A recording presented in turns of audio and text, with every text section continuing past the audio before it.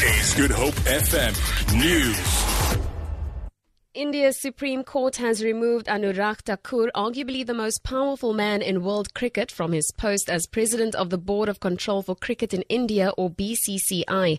The ruling related to implementation of reforms in Indian cricket prescribed by a committee. The Lodha Committee had called for reforms in the awarding of contracts, transparency norms, audits and issues affecting domestic, international and Indian Premier League matches.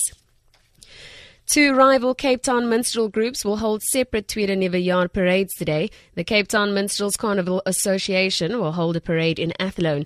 CEO Kevin Momberg made the announcement after the city of Cape Town awarded the hosting rights for the traditional march in the CBD to the Kaapse Klopse Carnival Association.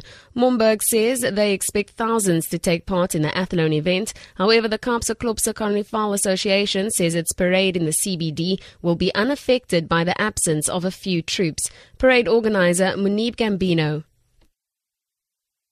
We were hoping that the CTMCA would change their attitude towards the march. The carnival is unaffected, quite frankly. We look forward to a very successful street parade.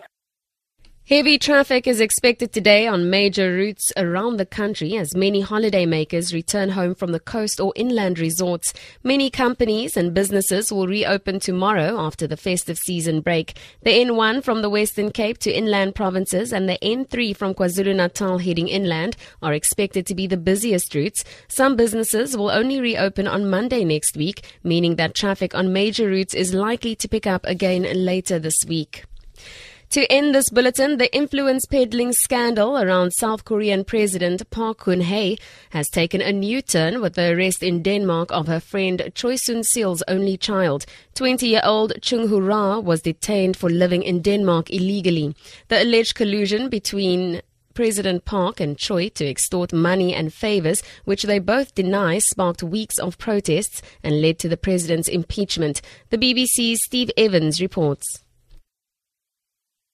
Prosecutors have wanted to question the daughter of the president's friend over allegations that she got into university through favouritism.